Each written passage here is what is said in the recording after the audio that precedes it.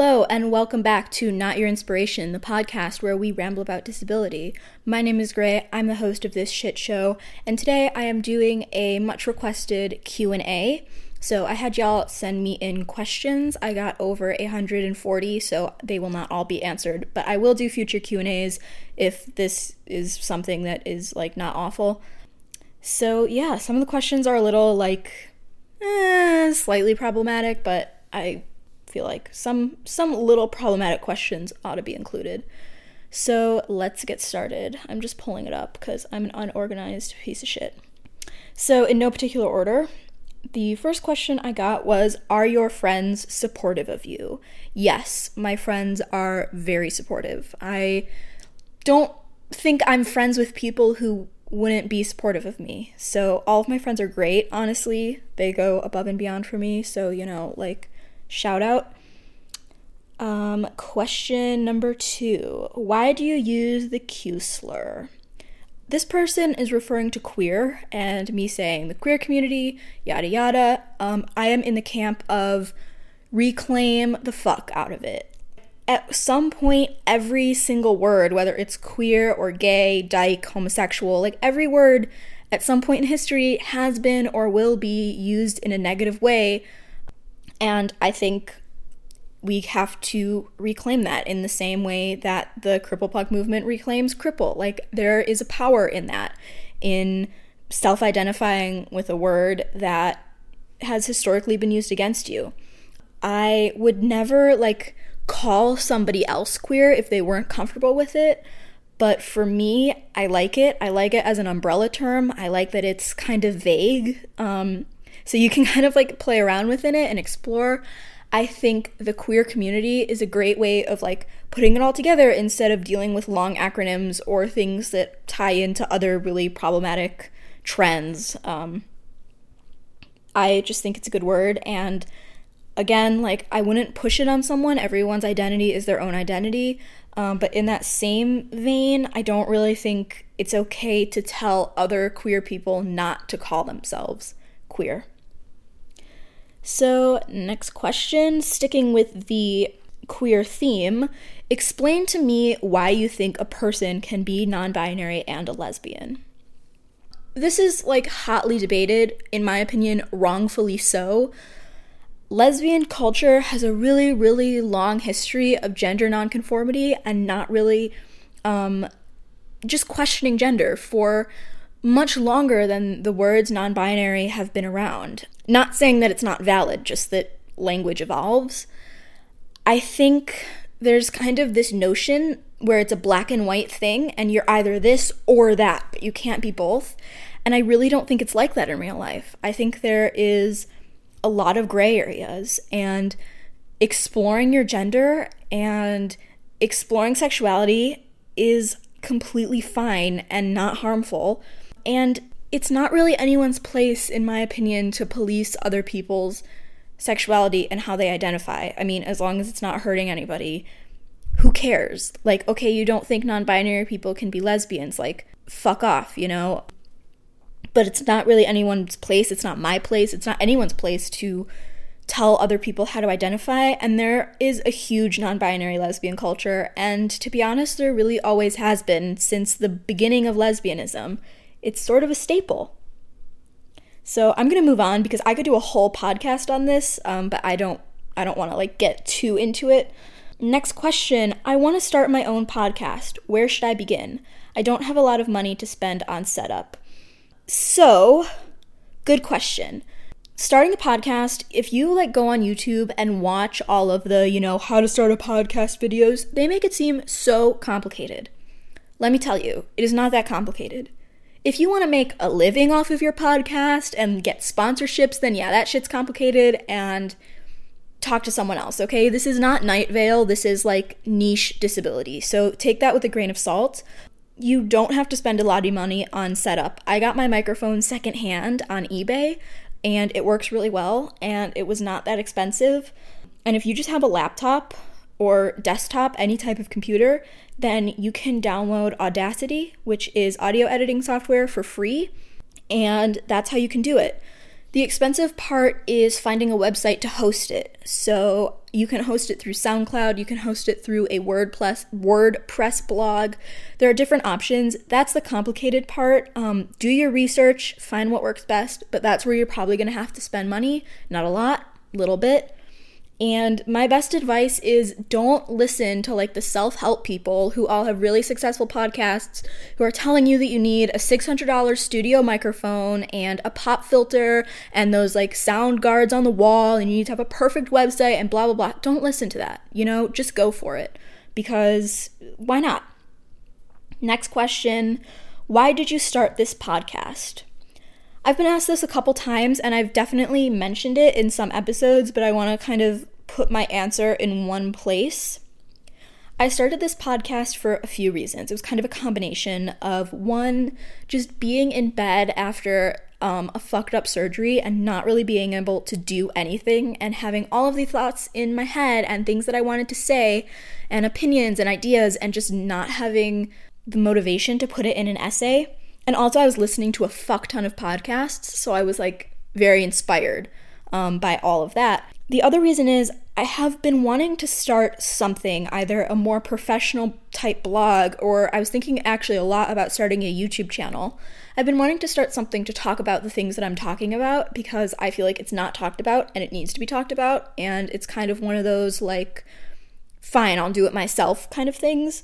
So I thought that a podcast would be perfect because I don't have to show my face on camera, and that is a big win for me. And also, this is going to sound sappy, so, just be warned for emotional sap and sentimentality. But Tyler, who created CripplePunk, made a really popular post on Tumblr that said, and I'm paraphrasing here, so don't take this word for word, basically just like do things you're bad at that you enjoy. Draw stick figures or sing off key or play games on easy. You can do things and enjoy it, and it doesn't have to be like professional or really good quality. And I was very inspired by that. I'm like, you know what? I'm going to do it. I'm going to make a bad podcast and no one is going to stop me. So that's kind of why I did it. Next question. What are your diagnoses? I purposely evade this question. I get it all of the time. My answer to this is I don't like to say publicly, on this podcast or on my blog. If I know you personally or through the internet and you're really that curious, feel free to message me, or even if you think that like you might have similar-ish things, you can message me, but it's not something that I really like to talk about, and the only reason for that is I feel like a lot of people act very entitled to know, and they're not. And so my counter response to that entitlement is to not tell people. There's also just a lot of them, and it's complicated, and it's not something I want to get into. So here it is, right now. Message me if you know me personally. Otherwise, I'm sorry, you're just going to have to live with the mystery.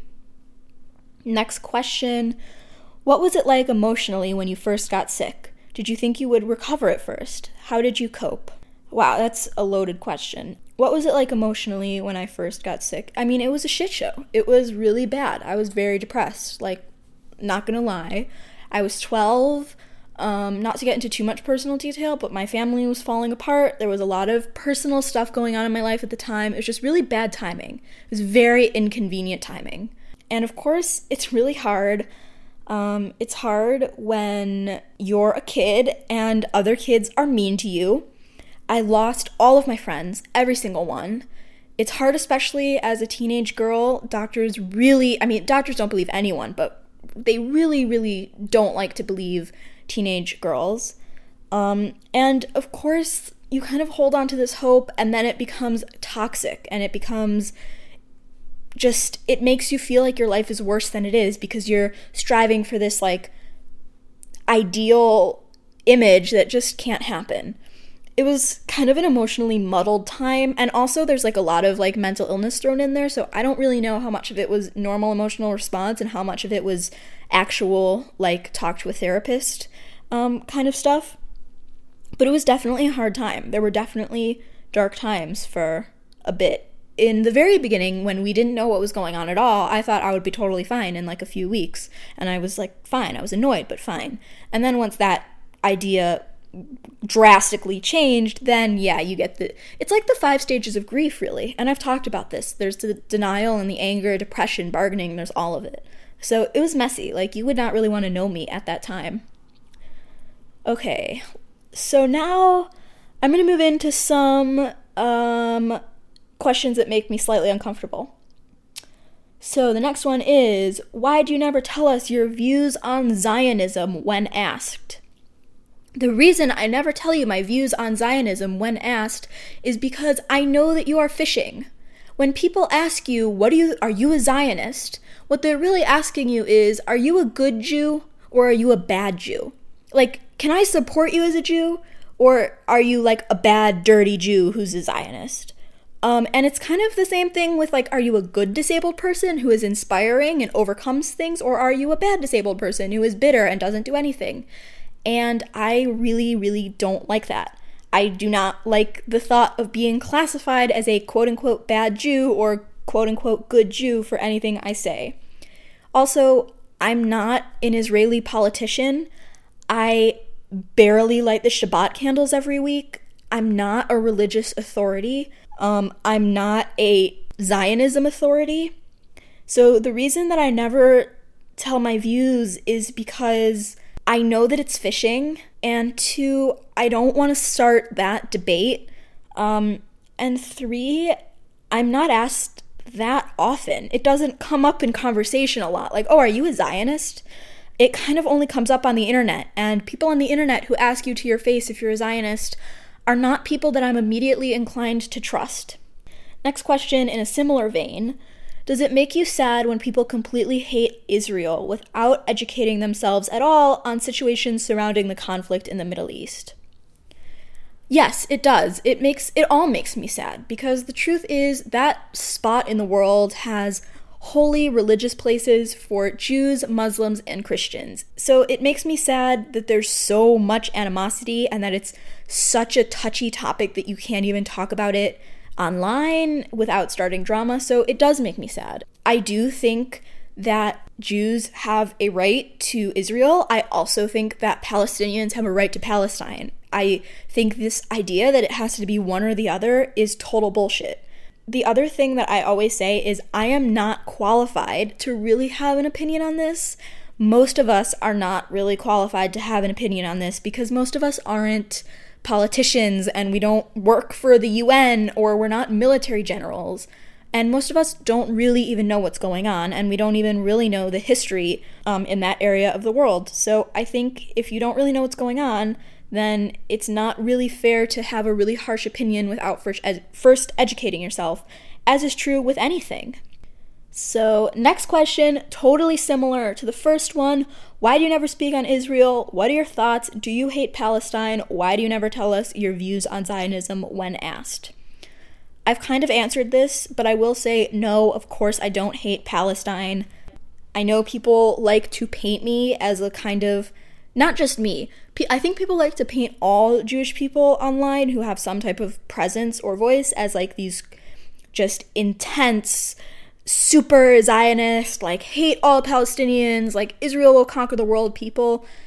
It's really inaccurate. It's low-key anti-Semitic. No, I don't hate Palestine, and stop asking me about my views on this stuff because it makes me really uncomfortable. I am not going to talk about it anymore. And that includes like on my blog and everything. Like I will not engage in discussions about Israel, Palestine, or Zionism because it always leads to drama and it never leads anywhere constructive. So you heard it here first, folks. Stop asking me. Next question. What do you think of those motorized exoskeletons for legs? If they ever developed a practical, easy-to-use model, do you think they'd make a viable replacement for an electric wheelchair? Not really. I think for some people they might. A lot of people have disabilities where just being upright is problematic, in a standing position is problematic, or they can't have any weight on their feet. I know for a fact it was designed for people with spinal cord injuries, so people who are paralyzed, and in that case, works great, awesome, amazing. There are a lot of other disabilities out there, and they wouldn't all be conducive to robotic walking skeletons because some disabilities, the problem isn't with movement, it is with other things. So no, I don't think that they could be a replacement for electric chairs. Next question. Is kosher slaughter similar to halal? And I'm sorry if I'm pronouncing that wrong. I think halal slaughter requires the animal to be bled out before they are killed. This seems very inhumane. We should fight to end all forms of slaughter. I don't know if that is true about halal slaughter. I'm not well educated in it, but I'm not sure if it's quite like that. I know in kosher slaughter, it's not like that. It actually requires that the animal feels minimal pain, as little pain as possible, does not know they're gonna be killed. Kosher slaughter is actually pretty humane in terms of ending all forms of slaughter. Not everyone can be vegan for a lot of reasons, which I won't go into, so I don't think you can just end all forms of slaughter or killing animals, because there are so many reasons why people can't be vegan, ranging from money to health to resources, all sorts of stuff. But to answer your question, I know some of the rules are similar between kosher and halal, like not being able to eat pork, fasting during Yom Kippur or Ramadan, that kind of stuff. I'm not really sure how similar the slaughter is, but I know that kosher slaughter is pretty humane. And my second to last question is, if you have experience with attempting to get welfare in your country, is that something you would want to talk about, whether the actual process or the emotional journey involved? So I do not have experience with it, actually. I know I live in America. I know that it's a shit show here. I know that it is an absolute mess. Maximum, you can only ever have $2,000 saved at a time if you're on Social Security disability. I don't know details though, because I haven't been through the process, but I know there are actually a lot of good videos about it online, at least the legal side of it online from lawyers, which may or may not be linked below, depending on if I remember. But sadly, I do not know the answer to that one. And my last question is, how do you motivate yourself when you are so depressed and have no motivation? Like, how do you find the motivation to get motivated? Okay, I know exactly what you mean. My answer to this is, I have no idea.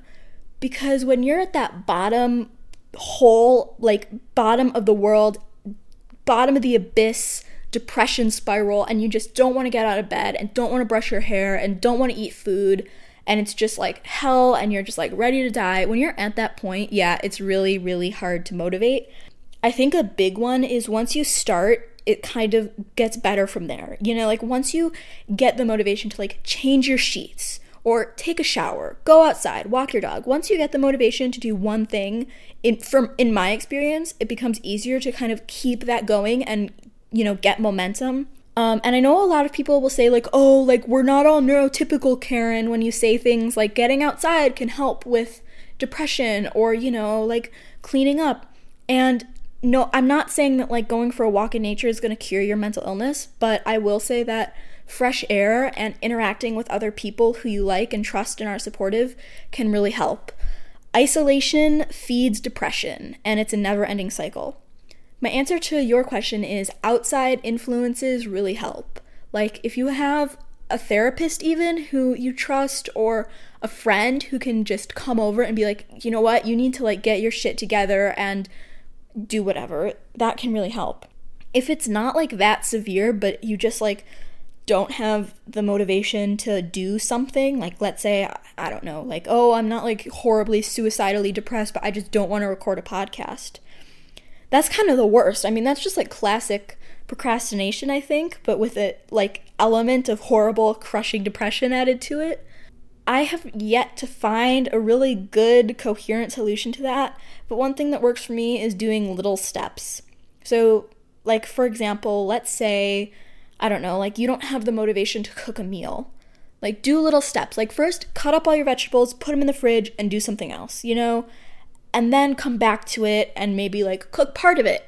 I don't know, and then reward yourself by eating. Like, you have to do things in little steps. Or, like, if I don't want to record a podcast because I'm depressed and blah, like, there was a week when I didn't do anything because, yeah, it was, like, that bottom pit of depression. I need people to, like, tell me to get my shit together. One of my friends was like, basically, he was like, you need to get it together, basically. Like, the thought of you just being depressed forever is a horrible thought, and, you know, like, just not in a mean way, but in, like, a motivating way, because that's what you do when you're friends. You have to motivate people to do things.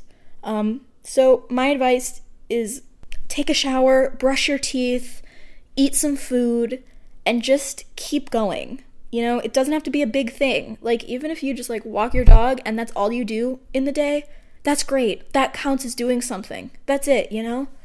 That's kind of my advice, but I'm not a shrink, so take that with a huge grain of salt. All right, so I am all out of questions. I hope you enjoyed this episode.